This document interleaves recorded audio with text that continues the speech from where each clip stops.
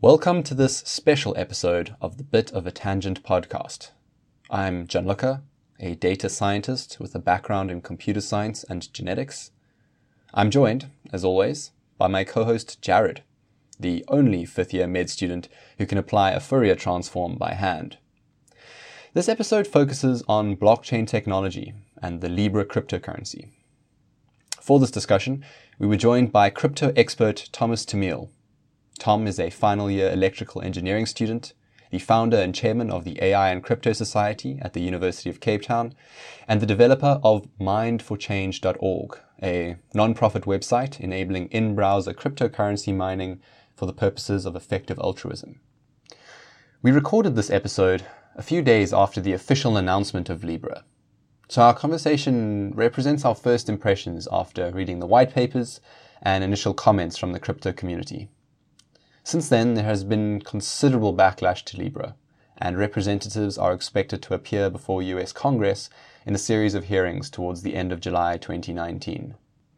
One of our goals with this conversation was to provide sufficient context for a good debate about the potential pros and cons of Libra and how it might affect the future. To that end, we begin the episode by introducing key concepts in cryptography, data structures, and smart contracts. So if you have no background in these areas, or need a quick refresher, then this episode should fill in enough background for coherent debate about Libra, its implementation, and its potential impact. On the other hand, if you are already well versed in these ideas or work in the crypto field, then feel free to skip to the 30-minute mark for the true meat of the discussion. There we analyze Facebook's strategy with Libra and how it will likely roll out, failure modes, runaways and societal impacts, and the possibilities for the next generation of commerce and efficient markets. As always, links to everything we mention and more can be found in the show notes. This was one of the most exciting episodes to make, so we hope it gives you food for thought. Here's the episode of Bit of a Tangent.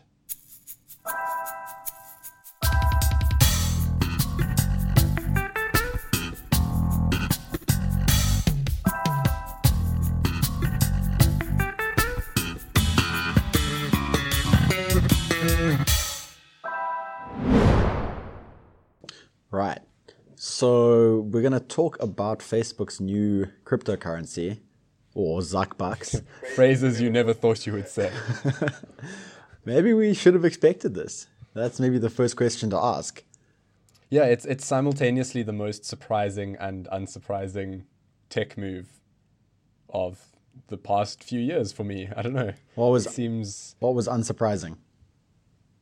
That someone did it eventually. The fact that it took this long was, I suppose, more surprising. But then at the same time, it seemed to come out of nowhere from the depths of the crypto winter, so to speak.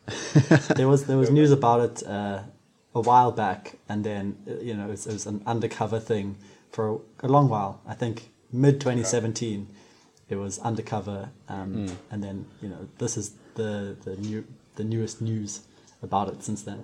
From what you're saying, it's been a few years in the works. And from what I've read and seen about this, there are a lot of people who've been working on this for a long time. From a technical side, from a logistical side, from the financial and the PR side, everything down to the graphic design, because the website is pretty slick, right? So I'm thinking, how did they actually keep this secret for as long as they did? Or are we just a bit out of the loop of where this would have been leaked? I don't know. Mr. Zuckerberg made a statement at some point on his like New Year's resolutions almost for Facebook. Okay. It's like, number 1, don't be evil again. This time for real. Number 2, we're making a shitcoin. No, you've just got me imagining Mark Zuckerberg as the equivalent of that person who commits to giving up smoking every year but never does. But it's giving up evil. If Zuck would just kick that evil habit, it would be amazing. Yeah. He's just a social eviler, It's when he goes out to parties with all his... Just has 1 or 2 drinks and then they're all standing there eviling and he just feels left out. Yeah.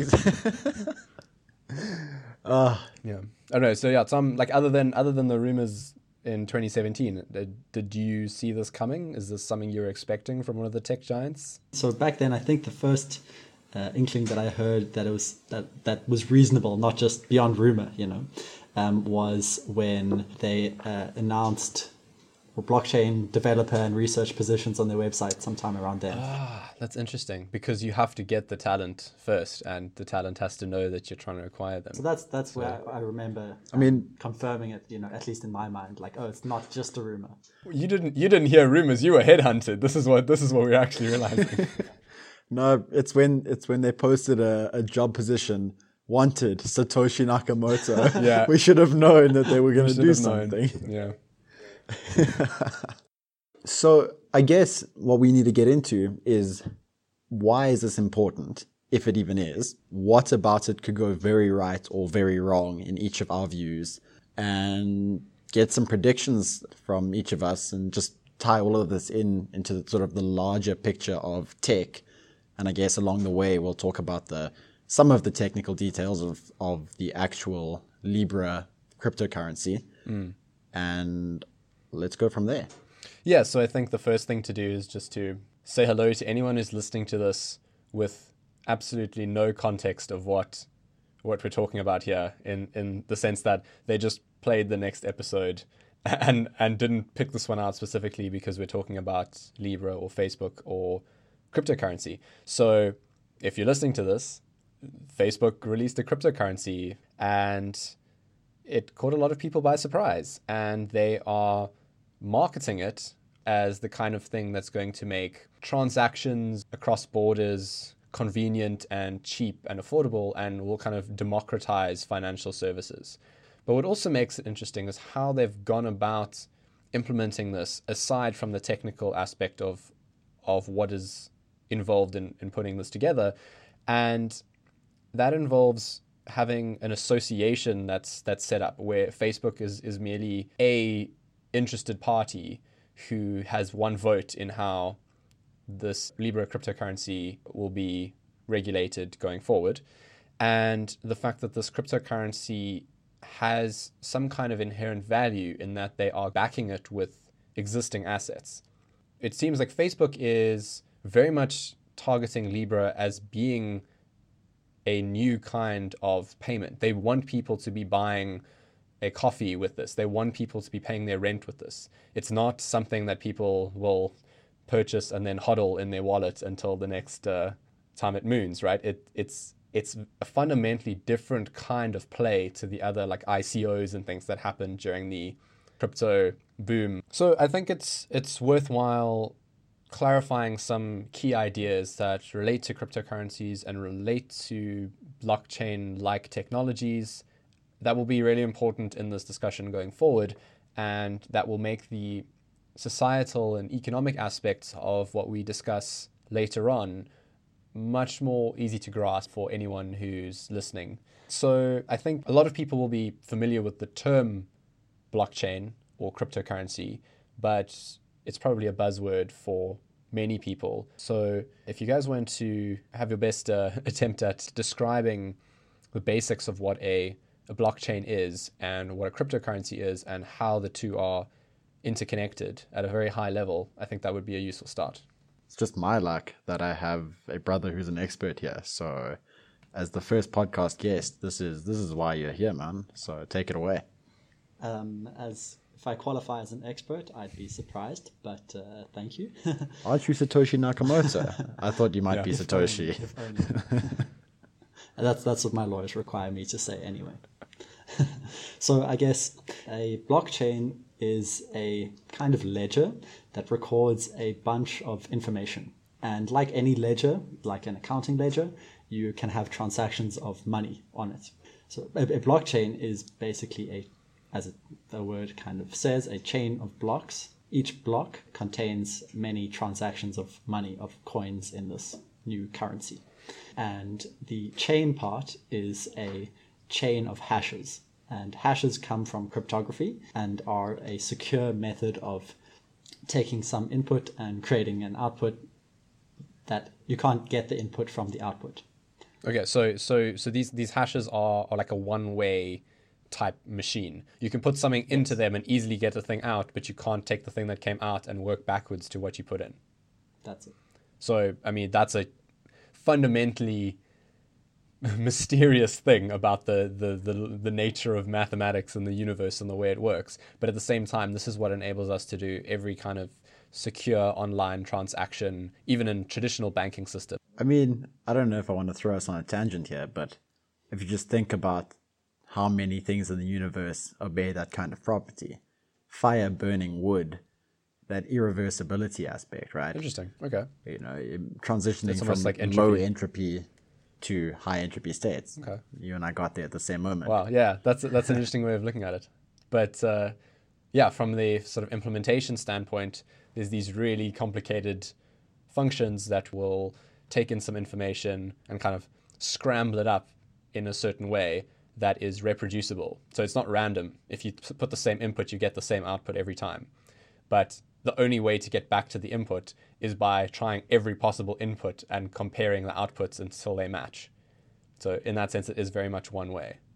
And I think that idea is really confusing. So if that sounds confusing to you, that means you're starting to understand it. And it is what makes all of these things possible. It's what makes, if you've heard of digital signatures or public key cryptography or RSA or SHA, all of these things are related to hashing functions, and hashing functions enable all of them. Awesome. So off mic, you guys were talking a little bit about how the Libra cryptocurrency is unique in the data structure that is almost implementing how transactions will be stored and validated. Yeah, so I think a key idea before Tom really digs into that would be that blockchain is the data structure. And in the case of something like Bitcoin, you happen to be putting a virtual currency on the blockchain. You happen to be using those blocks to store transaction records of this currency. But the data structure could be used to store virtually anything. You know, you can put medical records on the blockchain. That's just using the same data structure to have some other kind of application. So I think that's an important sort of clarifier up front. So maybe one of you can talk about how this is different from something like Bitcoin, both in how transactions are recorded and also in how this network of people validating it actually come to some agreement on what the current state of everyone's, let's just say the word bank account is, right? And we'd usually use the word consensus for describing that situation. All right. The blockchain, as it were, is copied to all of the nodes that want it, right? So anytime that a new person wants to join the network, they can ask whoever's nearby to give them a copy of the blockchain, which is to say that they get a copy of essentially all of the transactions that have happened and all of the associated cryptography that links everything together. When you want to create new blocks, but this is essentially how you keep consensus in the network. You want to verify that everyone else updates with you. So if you find a new block, which is to say you complete some cryptography, you then can update the network in exchange for getting a few coins, in this case Bitcoin, which is the process of mining. And then you can distribute your updated version to everyone on the network.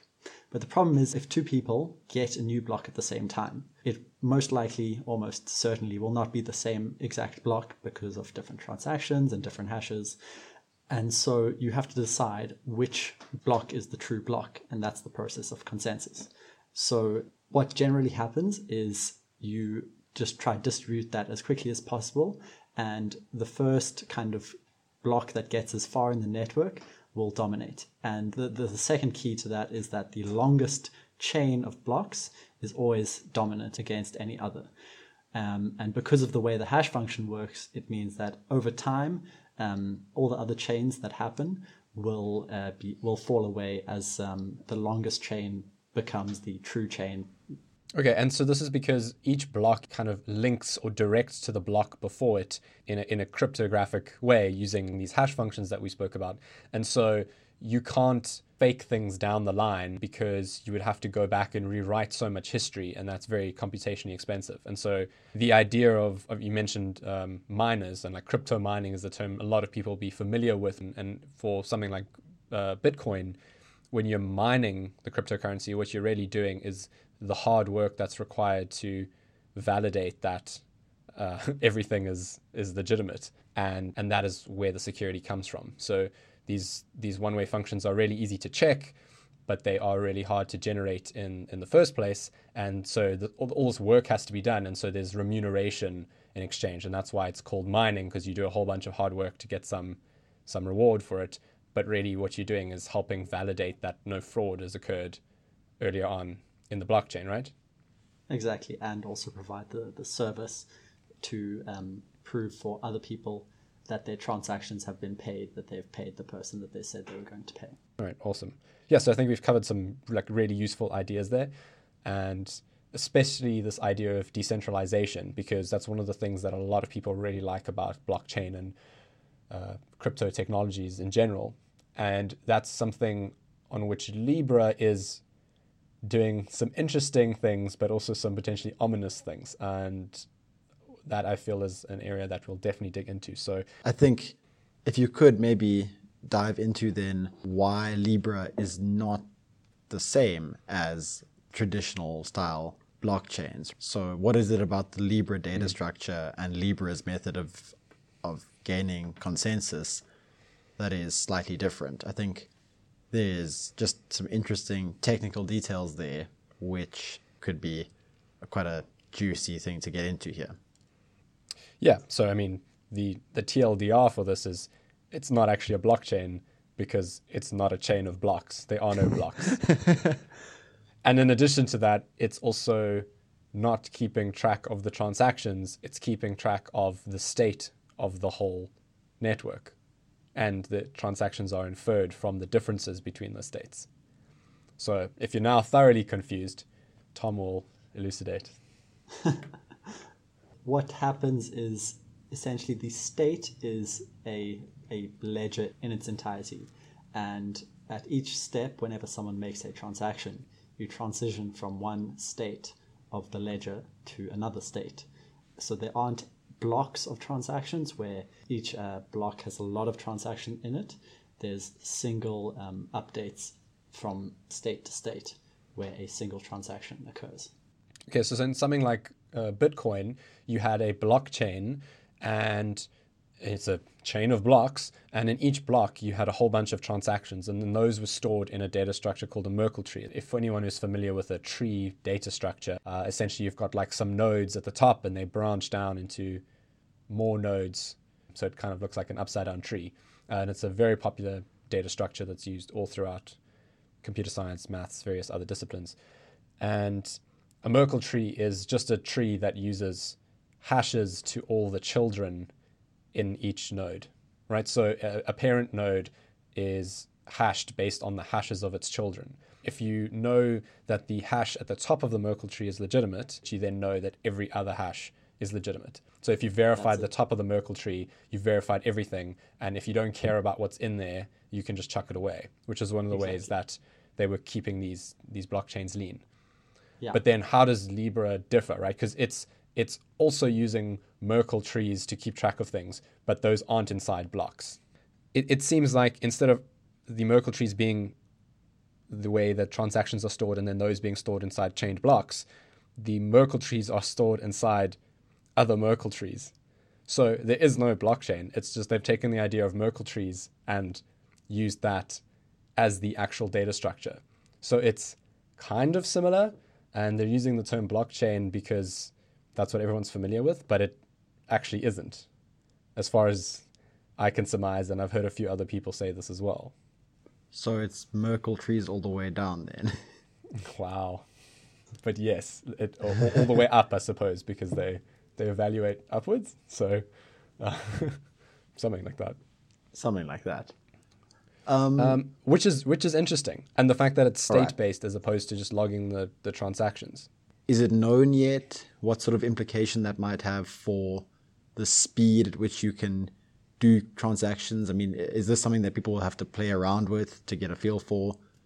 I mean, I don't know if there's any good theoretical background that can kind of help us make informed guesses here, or if the best thing will just be to play around on like a test net version of this and see what happens. Yeah, I think probably.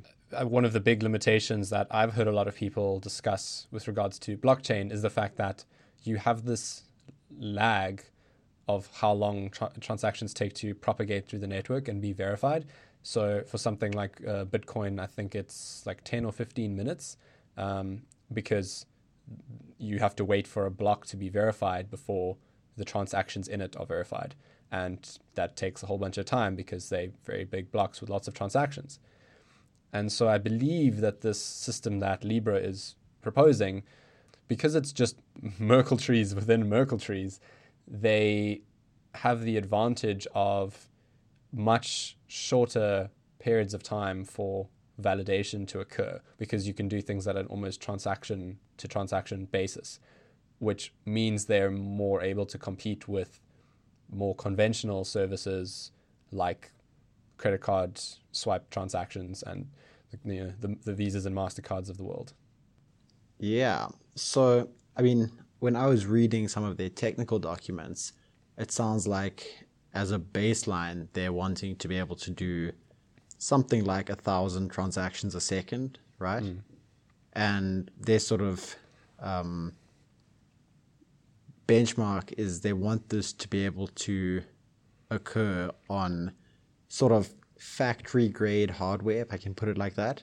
So, I mean, they say that they expect, at least at the beginning, you'll kind of require the resources of, a well-provisioned data center. I mean, they estimated like a 40 meg per second internet line, a reasonable CPU, but I think they're aiming, and this goes back to their long-term goal of going sort of in the fully decentralized, fully permissionless version, where almost anyone who can meet these hardware requirements can become a validator node. And to do that, they've had to ensure that they're not just saying only someone with, let's say, Google levels of computing power can do this. So they've designed the currency, I think, quite explicitly to be able to execute something like 1,000 transactions a second on this kind of hardware grade. This suggests two things to me right away. The first is that this tells us that they are focused primarily on payments, right? They specifically mention the fact that they are envisioning that they'll be able to do 1,000 payments a second, which is the kind of metric that a regular old school credit card transaction company would tout, right? So it's very much that they're competing for those kind of like point of sale payments or peer-to-peer payments that will happen on a large scale, highly frequently. And the data structure that they've gone with here with these Merkle trees very much lends itself to that level of performance. And at the same time, it also suggests that the inherent network will be quite decentralized because it's going to be accessible to pretty much anyone who has access to some kind of server hardware. So I guess what you could say is it's a pretty good sign that they've made those considerations.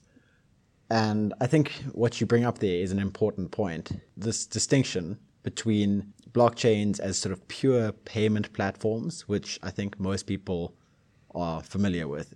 But then this more exciting area, which I know Tom knows a fair bit about, which is this idea of building applications and so-called smart contracts on top of the blockchain. I guess maybe it's worth discussing the extent to which the Libra currency will sort of enable this and whether this will be a big part of its future or if, as you say, it's going to just be another payment system.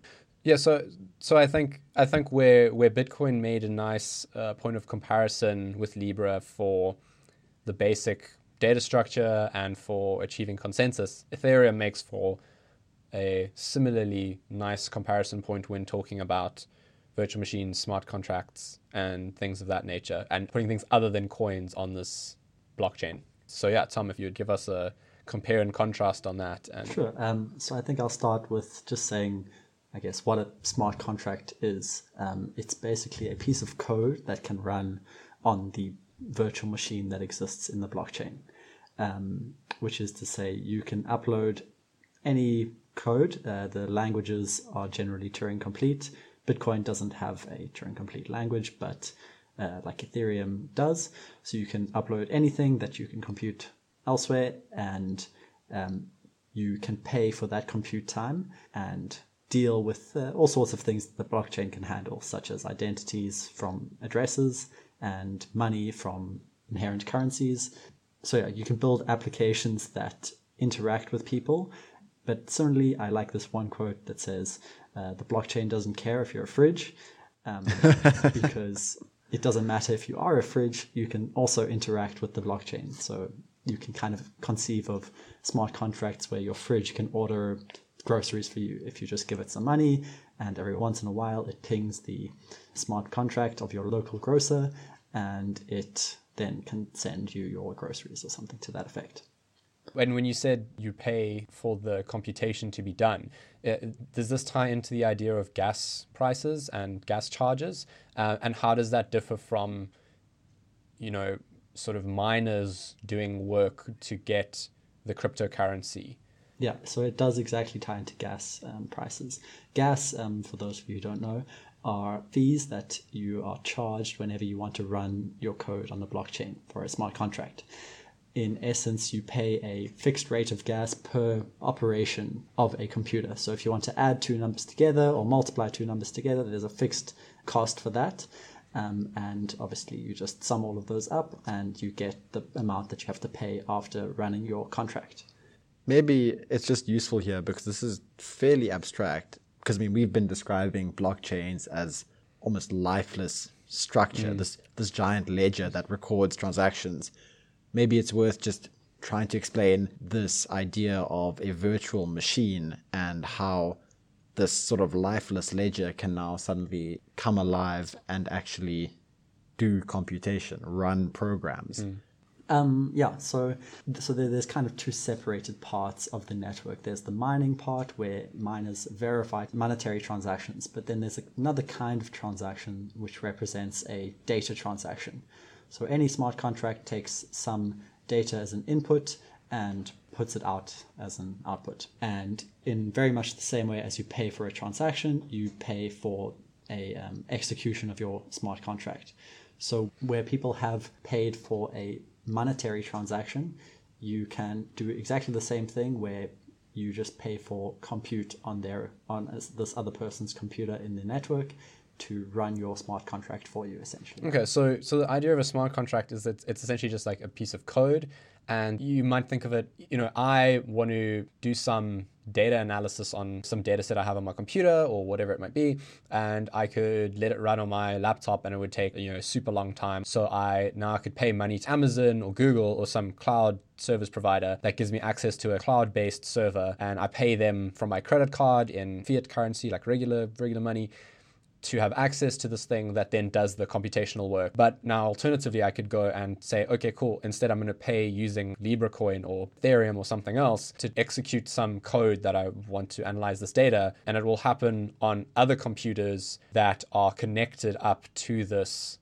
blockchain network. Right, so they are then going to be doing the work for me. And much like Amazon or Google was charging my credit card, they are charging my Libra wallet for the work that they're going to be doing. So it's still this compute that's happening on some actual computer somewhere, but now I'm just paying different people for it. And the work can be done by various different people in different places. Is that right? Yes, exactly. I think the one benefit of a network like Ethereum, instead of Amazon, AWS, or Google Cloud, is that your code will always run no matter what happens, as long as you give it the right input and you pay your fee.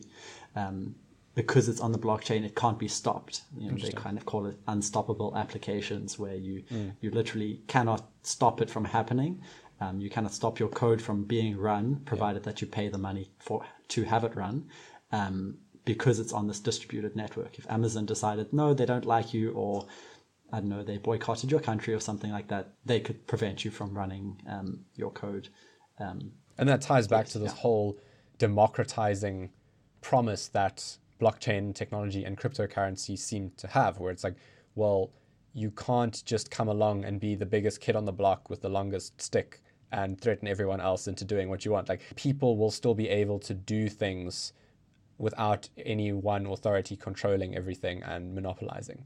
Everything we keep coming back to seems to be this idea of when you decentralize things, you democratize things, and you give more people control over things. So, I mean, I think that might be as good a place to jump off into my sort of big worry with the whole Libra coin idea. So as you said, and as we've covered already, the Libra cryptocurrency isn't fully decentralized, and at least for now, despite Facebook's promises, it is permissioned, right? You need someone to give you access. You can't mine it, in other words. I can't just fire it up on my laptop and start mining Libra. So for me, the real big questions about this currency come when you just imagine a few things going right for it. Facebook is obviously huge, right? Facebook owns Instagram and WhatsApp. I don't have an exact number on how many users those three companies have altogether, but I'd be surprised if it was under something like 2 billion, right? Around that number feels roughly correct, right? So for me, you only need imagine that some percentage of 2 billion people end up with access to Libra. And judging on how slick the website is announcing the white paper, I think we can also assume that the onboarding and the purchasing and the creation of a digital wallet will probably be much easier than it has been historically for someone to, let's say, set up a Bitcoin wallet, right? So that's my sort of next assumption, is that a large percentage of this potential 2 billion can actually start to use the currency. Which ties in both to the promise and to the potential worrisome nature of Libra and the fact that it is originating from Facebook. Exactly, right? So the question I've been asking myself over the last few days is, in some sense, this is exactly what we want. I think for the three of us, the idea of moving further away from, fiat currency in many ways is desirable, especially if it creates competition over the transfer fees to move money internationally, or helps it helps in the idealistic way that Facebook writes about when they say that it could prevent sort of extortion of very unskilled laborers in smaller developing countries. But let's say, so in some sense, right, this idea of Libra is almost everything we could possibly want in the idea of a truly global currency that could be sent anywhere between anyone in seconds, right, for very, very small amounts of money. That's amazing if it would work. But if that worked, how many people need to make it an integral part of their lives? As in, how many people need to be relying on it for, let's say, 80% of the transactions they make in a day, or for small businesses, maybe it's something like 50% or more of all the payments they receive are in Libra. At what point is it so embedded that we can't push the undo button? Much like Facebook itself became that embedded, where once every friend you had it, it almost was like, okay, well, I have to get Facebook now. Exactly, right? First of all, no project is guaranteed success, right? I mean, in the same way that it took us sort of 10 years after Facebook was created to see the sort of Cambridge Analytica monster and the potential to manipulate elections, or in the same way that it took us many, many years to realize how Twitter and Instagram siphon your attention and cultivate outrage. It's not immediately apparent that deploying this huge global system is guaranteed to give only positive outcomes, right? The second case is the one in which Facebook or the Libra Association decide to become not malevolent, but let's just say less benevolent than they are currently portraying themselves as, right? So they've promised now to become fully decentralized and permissionless, but 10 years down the line, that still hasn't happened, or they make some big moves or changes to the way the asset pool is managed. If billions of people were relying on this to be a huge part of their day-to-day interaction with the banking system, you almost don't get to jump off it, much in the same way that currently, if you don't like how your national currency is being managed, you don't exactly get a say in it. You don't get to say, oh, no thanks, I disagree with that monetary policy. I want to exchange my rands for dollars. You can do that, but at high costs. But you still can't affect the actual monetary policy. And so I think there's a bit to worry about there. Yeah, so one thing that I just keep coming back to, if this is focused solely on payments, and we've sort of surmised that from the way Facebook's been marketing this, it like everyone who's listening to this now has either WhatsApp, Facebook, Instagram, or all three on their phone at this exact point in time.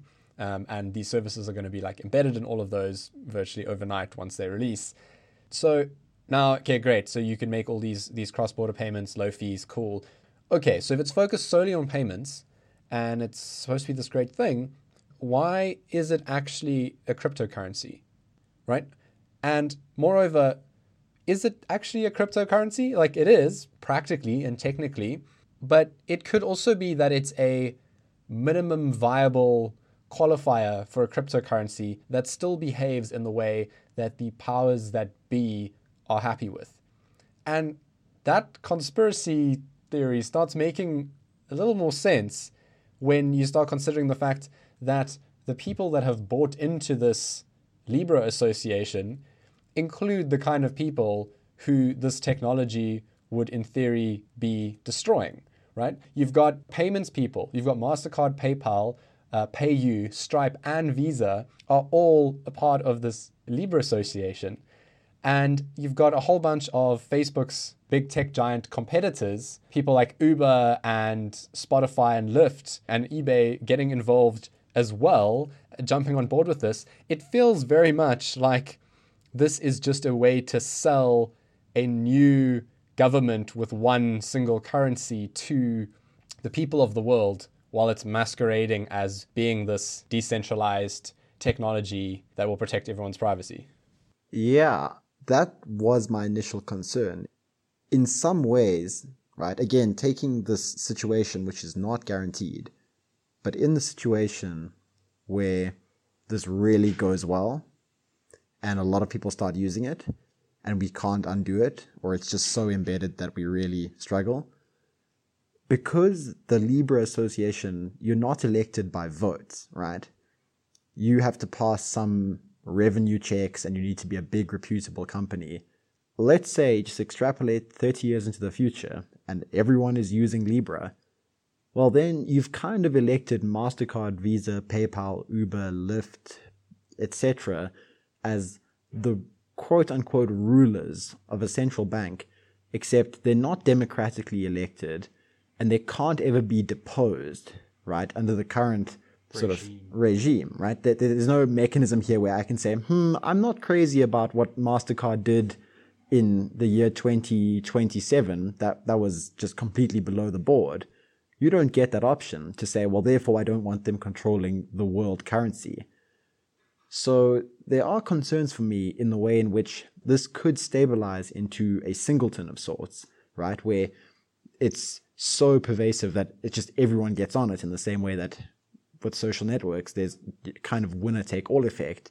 And then we might end up with an unelected, undeposable governing body which has power over our financial lives and is made up of the biggest companies in the world. You know, I mean, I'm not exactly anti-capitalism in any way, but there are some alarm bells going off in my head. Well, absolutely, because in addition to that being a pretty dystopian outcome, and the fact that you can issue smart contracts to it that, as Tom pointed out, will run no matter what, that means it's pretty irreversible. It means that this thing is harder than just convincing a bunch of humans to change their course of action. It's something that has an identity and it manifests as a thing in and of itself. And even if the governing body, this Libra Association, decides something, I mean, at some point the code has a mind of its own. And that's quite concerning, right? If you look at Facebook in the past, it was essentially, taking people's private information and selling it to the highest bidder under the facade of being about connecting people and social interactions and things of that nature. And now it feels like they're making a new play since the Cambridge Analytica scandal, whereby they go, okay, cool, like we stuffed up, but there's this new thing. Now we're going to allow everyone to like make transactions and it's going to be great. And it's like the new kind of decentralized democratic financial system. But in reality, what they're just doing is finding a new means of having central control. And this time, the Cambridge Analytica scandal won't be just, something where they get dragged in front of a bunch of hearings. It will be something that now exists in a software and hardware entity that is Turing complete and has its own internal system that allows code that was written whenever in the past to still be executed into the future. And it starts sounding more and more dystopian the deeper you look into it. Yeah, I mean, that is actually, I hadn't thought about the possibility for almost eternal, unstoppable code. And again, this is all resting on a few key assumptions, namely that Facebook actually successfully rolls out Libra and that people actually use it. But I don't find those to, I mean, if you gave me percentage chances of that happening, of something less than 10% even, I'd be very surprised. And I'd put that just conservatively at like something like 30%, right? I mean, we're not talking 1 or 2% here, I don't think. So this is probability that this actually gets off the ground and succeeds. Yeah. Okay. Yeah. So interesting. Should we go for a wisdom of the crowds here? Like, okay, we've obviously got the anchoring effect, but Tom, what's your probability distribution on that? Well, I was thinking a little bit more along the lines of if Libra fails, then there's going to be another coin that I think will take its place almost. Let's call it Google coin, which will instead take its place. I think it's almost an inevitability that it'll be run by the former Google Plus team who have got a huge bone to pick with Facebook. They're like, you won the last round, but you will not win this one. But yeah, that's a really good point. That it's creating a market now, and if it then collapses, there will be a vacuum in its place that will suck in various other people with different objectives and goals and implementations. So yeah, that's a very good point. But yeah, put a number to it if you feel like it. For Libra exactly? Yeah, like the odds that Libra works out. I think for Libra itself, I'd probably stray somewhere right in the middle, somewhere about 50%. And then for someone else, given Libra doesn't succeed? Given Libra doesn't, I'd say 90%. Really? I would go the opposite direction.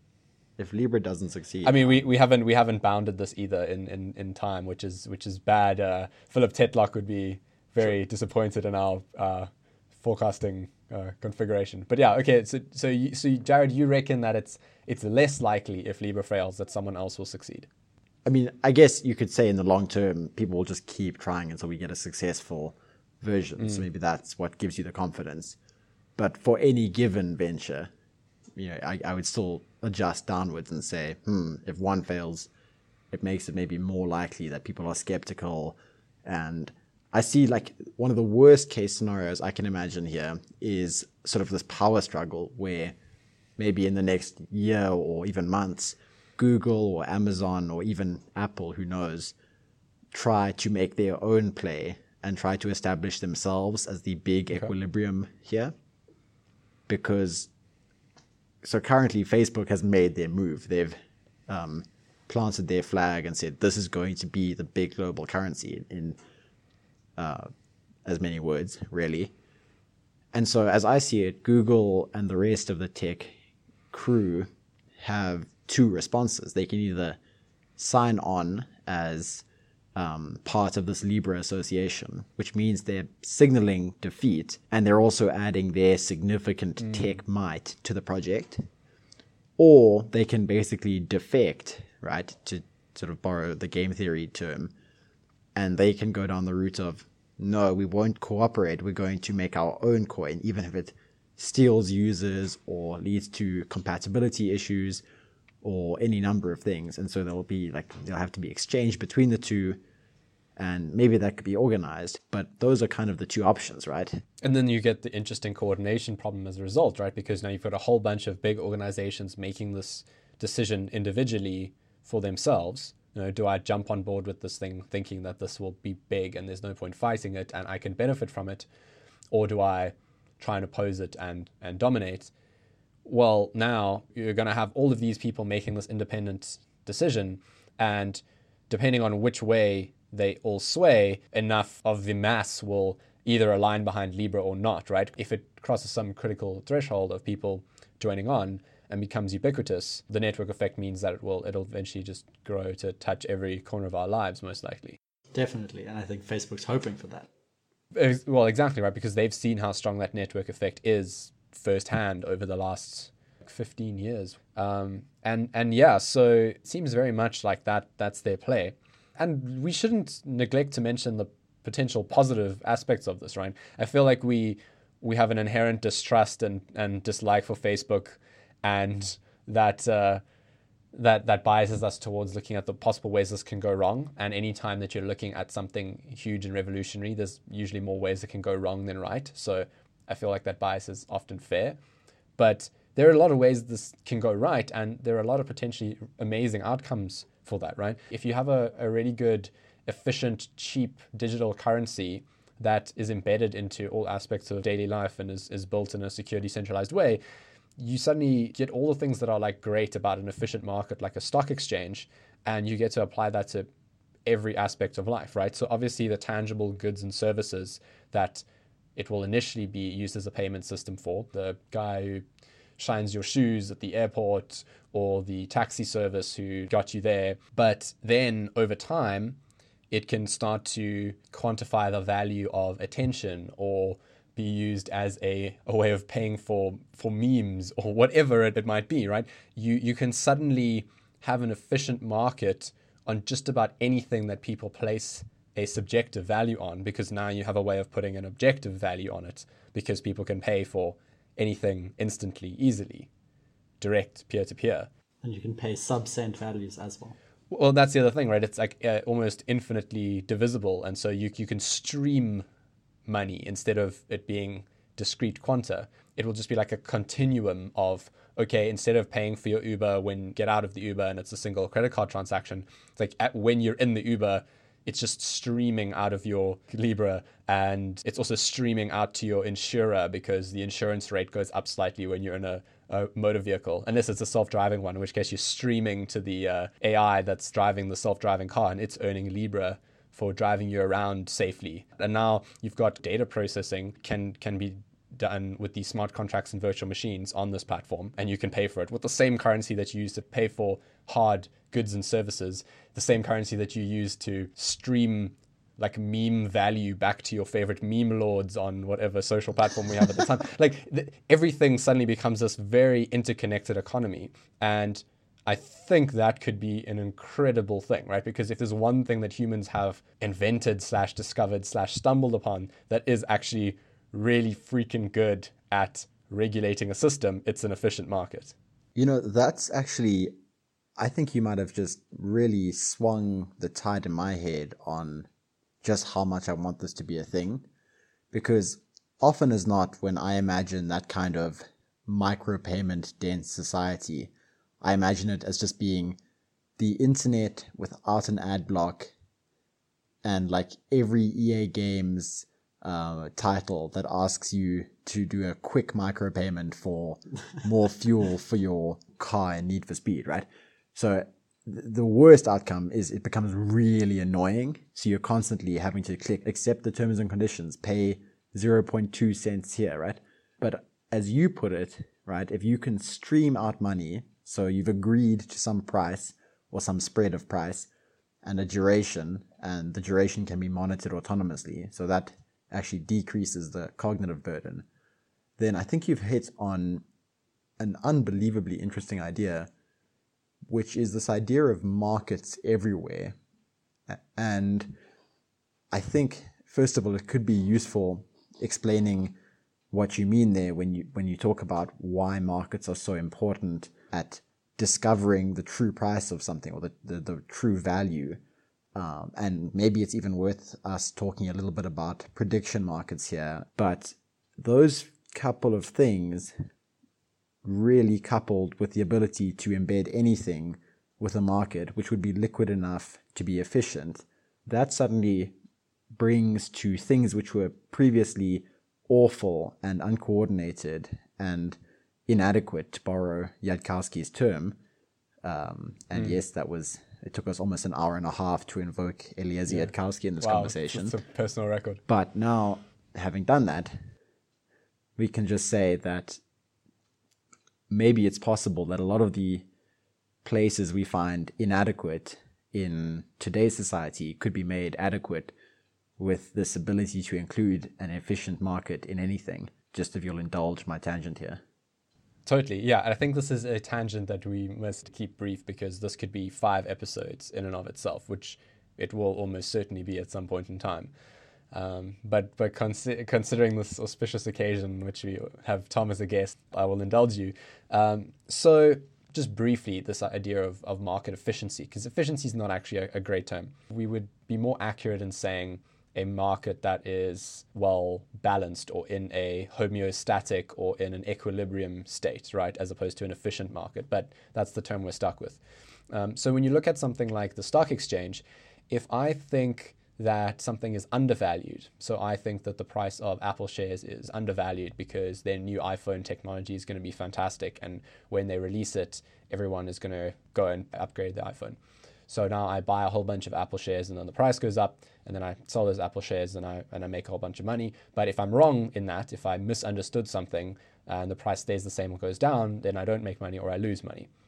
Conversely, I'm able to short the market, which means I'm able to essentially predict that if I think that the next Apple CEO is going to be a terrible CEO and going to take the company in a direction where they remove all ports from all devices, and it becomes impossible to connect anything except for another Apple device that somehow also needs a dongle. Anyway, imagine I see that that's the direction Apple's going, and I decide, okay, cool, I don't want Apple shares. Well, I can short it, which means I can essentially borrow Apple shares from someone and promise to pay them for them later at some given rate. And then when the price goes down later, I pay the later rate. And so this formality of being able to short things in a market allows me to profit from things doing badly as well. So in both directions, whether I have information that something will do well or badly, where I think it's under or overvalued in a market, I can act on that in a way that I can make a profit, and that gives me value, right? And now you got a whole bunch of people trying to do this, a whole bunch of really clever people with like PhDs and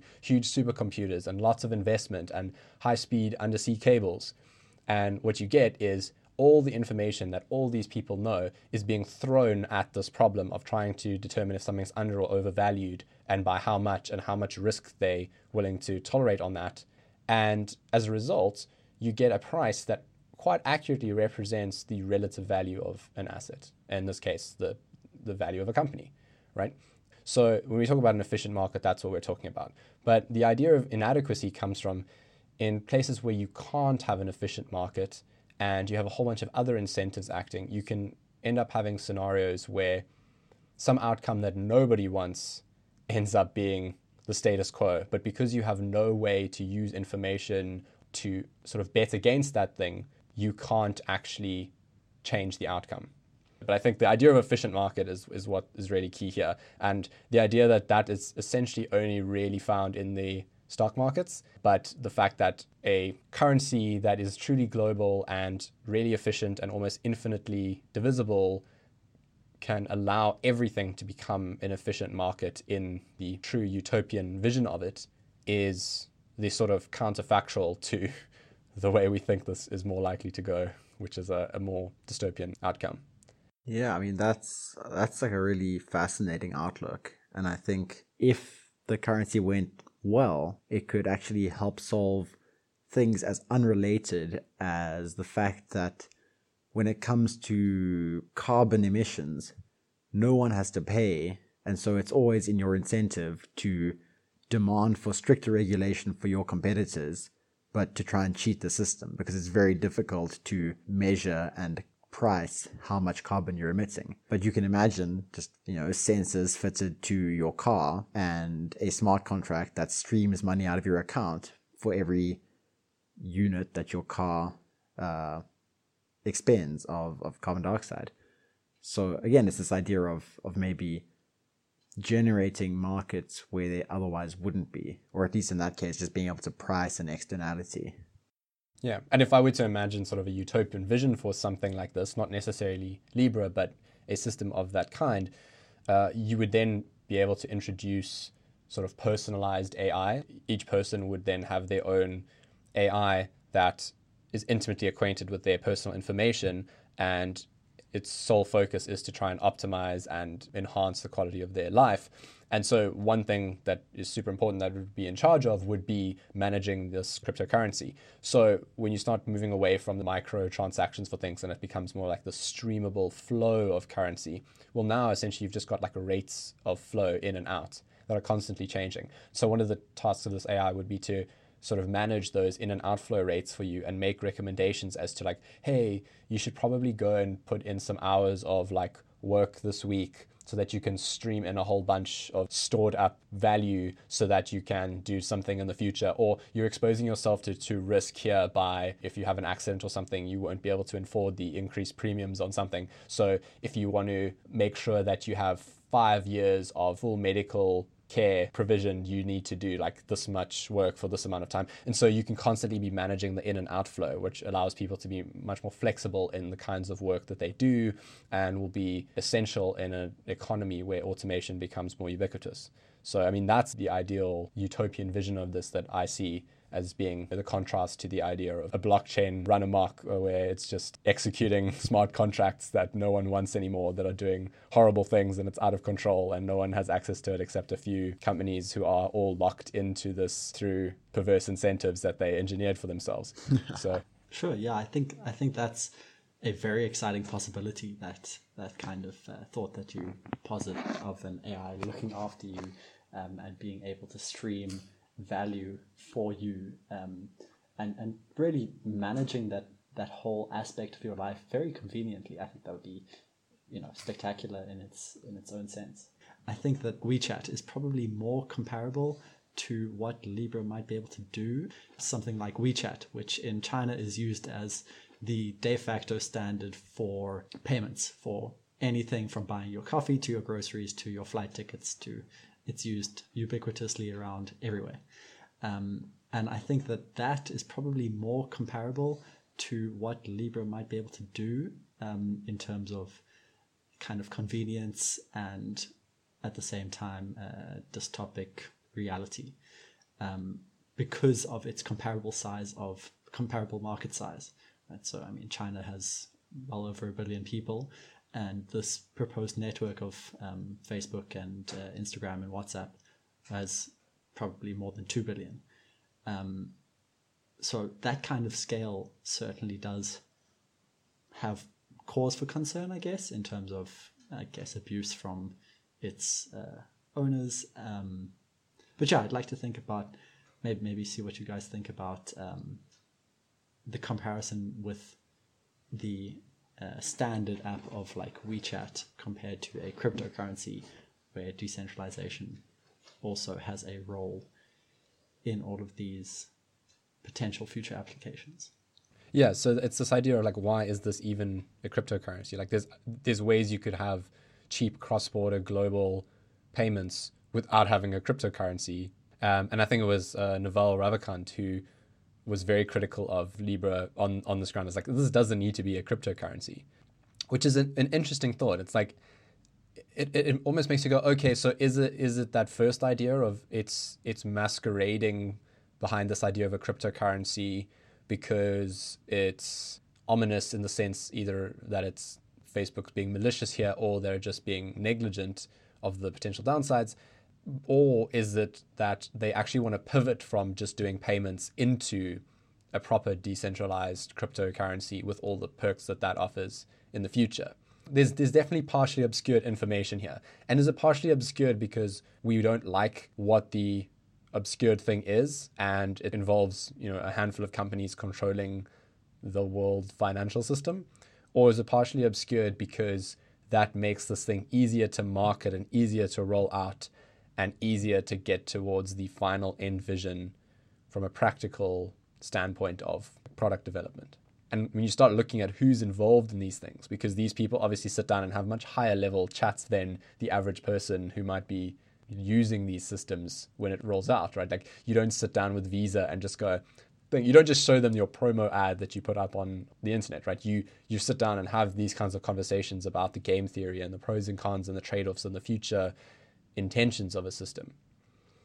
And the people who've signed on and the things that symbolizes may give us some clues as to which of those two or maybe some third outcome it is, right? Yeah, I mean, an important point to mention on this is, as far as Facebook have made clear as of right now, they've kind of said that they will separate the data. So they're going to keep your social media data, your Facebook profile, your Instagram profile, your WhatsApp profile.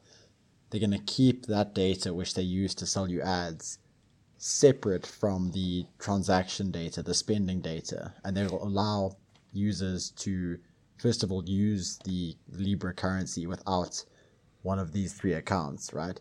And also for individuals to have separate accounts. Okay. So in some sense, that's a really good sign. I mean, it would be, I think, really worrying if Facebook not only had this huge repository of your personal data, but then could also add to that your financial history. But even with that separation, I mean, if they're going to build the kind of functionality that starts to approximate WeChat, right, where within a sort of text message chat, or rather instant messaging, I can send currency or interact with a bot or maybe a smart contract in this sense. Some of those are the more interesting applications, right?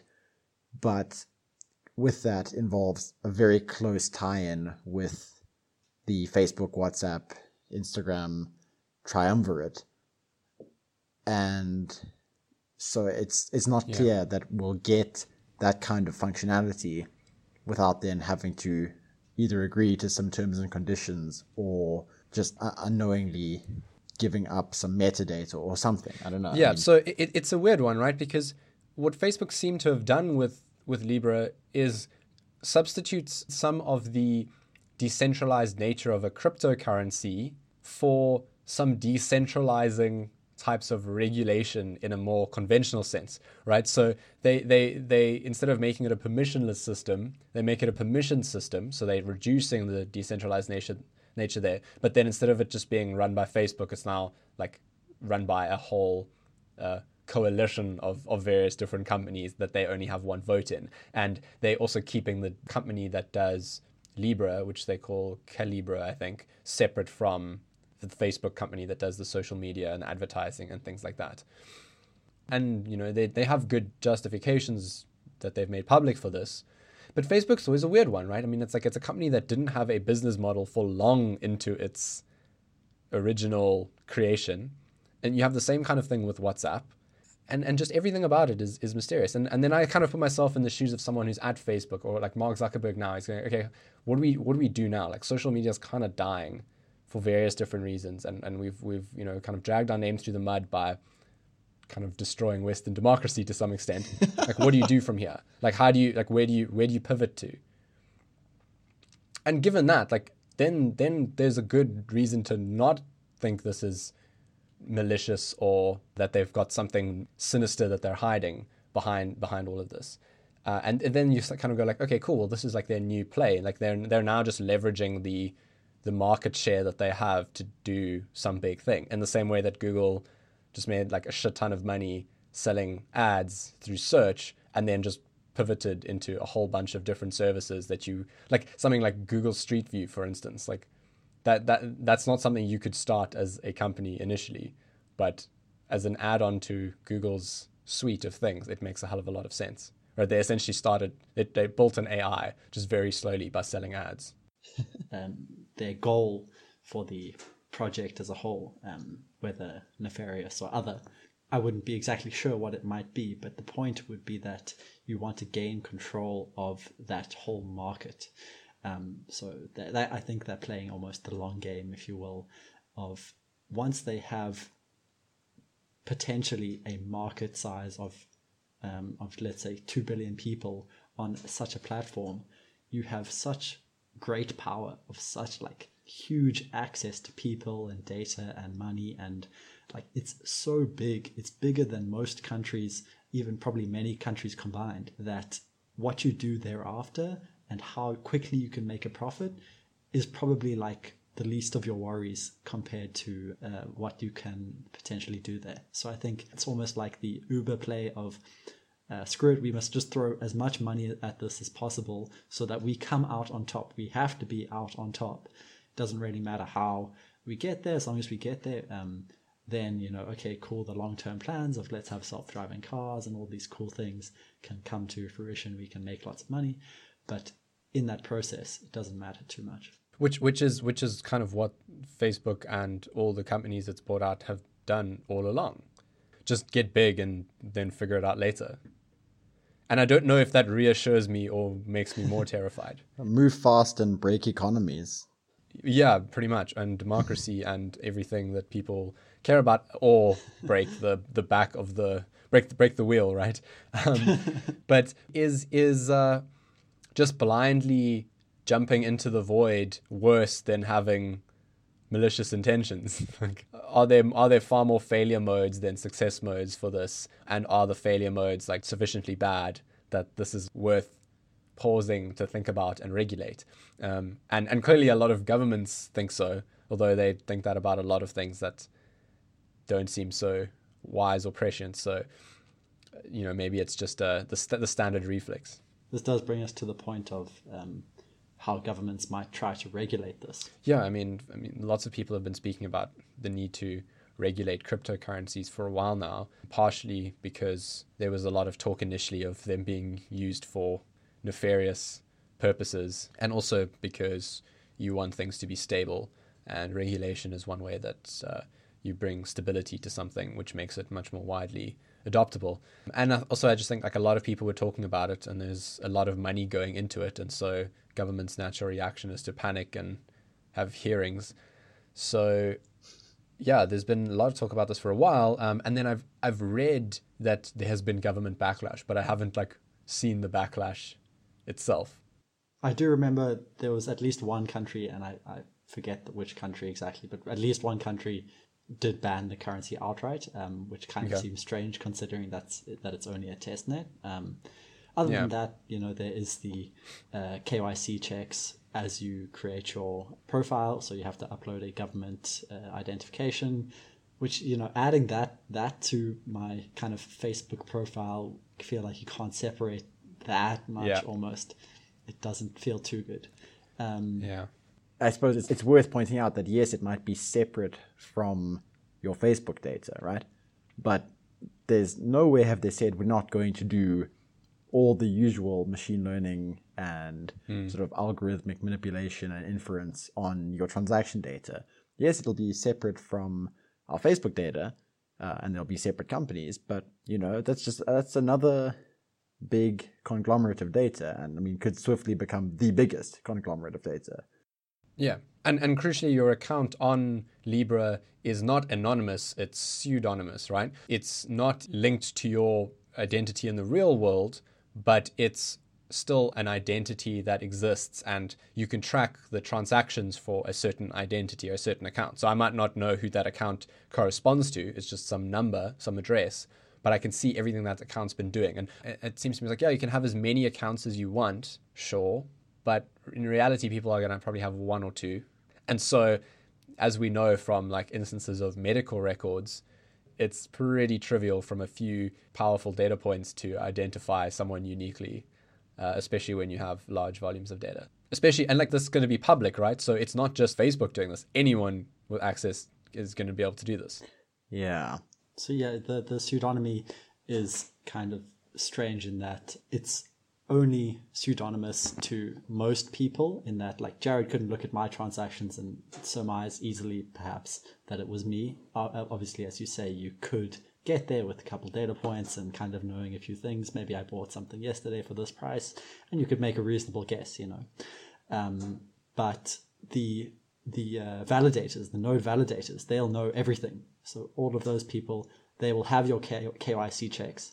And in a couple of their announcing posts, they say that because governments were concerned and they wanted to kind of portray that openness, they noted it that they were open to audits, they were open to kind of government cooperation, and they were also open to providing information to governments given the request.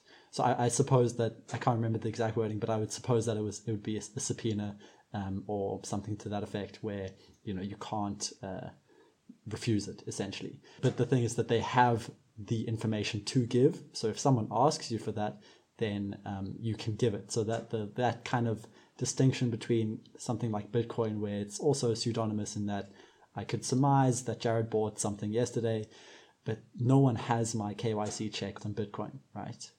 No one can give away my exact kind of Bitcoin info unless they were the gateway where I registered or something like that. It's almost easier to obtain than if it were just sitting on some server somewhere, because people have a real desire to obtain it, and the Libra Association has the desire to act legally and legitimately and sort of comply with all the regulations. So it seems like, when you bring that point up, it kind of like this whole thing looks incredibly ominous again.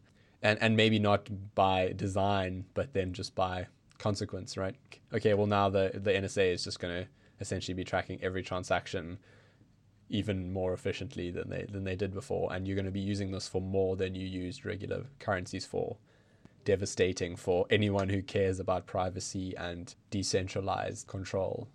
I think maybe one funny note was that for the Bitcoin purists, the ones who prioritize this decentralization and near anonymity amongst these networks, I looked at the GitHub repo, the code for Libra, I think the day it came out, and someone made a pull request, that is a change to the code, on the repo that deleted the entire repository and replaced it with Bitcoin. That's pretty great. The pull request title was good. Critical Vulnerability Found. Validators can generate new coins at any time. There's not anonymity, and a few other points exactly like that. And then when you actually check the files changed, it deletes the whole thing and replaces. They deleted the entire thing. It was, because Bitcoin's quite large, it's like 400,000 lines of code or something like that. And it was like minus 200,000 lines of Libra plus 400,000 lines. and then and that whole thread was something like 100 comments long. So that was a bit of a fun one. Yeah. That's superb. Of all the notes to leave on, I enjoyed that. A good meme. Yeah, well, thanks. That's been a really good chat, gentlemen. Tom, thanks for joining us and chiming in with your expertise on this topic, and for bringing some extra perspectives to the conversation this evening. Much appreciated. Yeah, it's been a pleasure. Thank you for having me. Awesome. Thanks to both of you. It's been, as always, good with you, Mr. Truda. And Tom, it was great to have you. Yeah. Thanks for listening. Till next time. Thanks for listening to the Bit of a Tangent podcast. If you enjoyed this episode, please get in touch with us and share your thoughts. You can email us at podtangent@gmail.com or connect with us on Twitter through the handle @podtangent. For more information about us, our backgrounds, and other projects we're involved in, visit our website at podtangent.com. That's podtangent.com. The best ways to support us are to share one of our episodes with someone who may enjoy them, and to give us a rating or review on iTunes. That way, Apple knows that we're actually worth listening to, and all the platforms that pull content from them will too. We both love having these discussions, and relish the opportunity to share ideas with like-minded people around the world. So your support and listenership are sincerely appreciated. Until next time.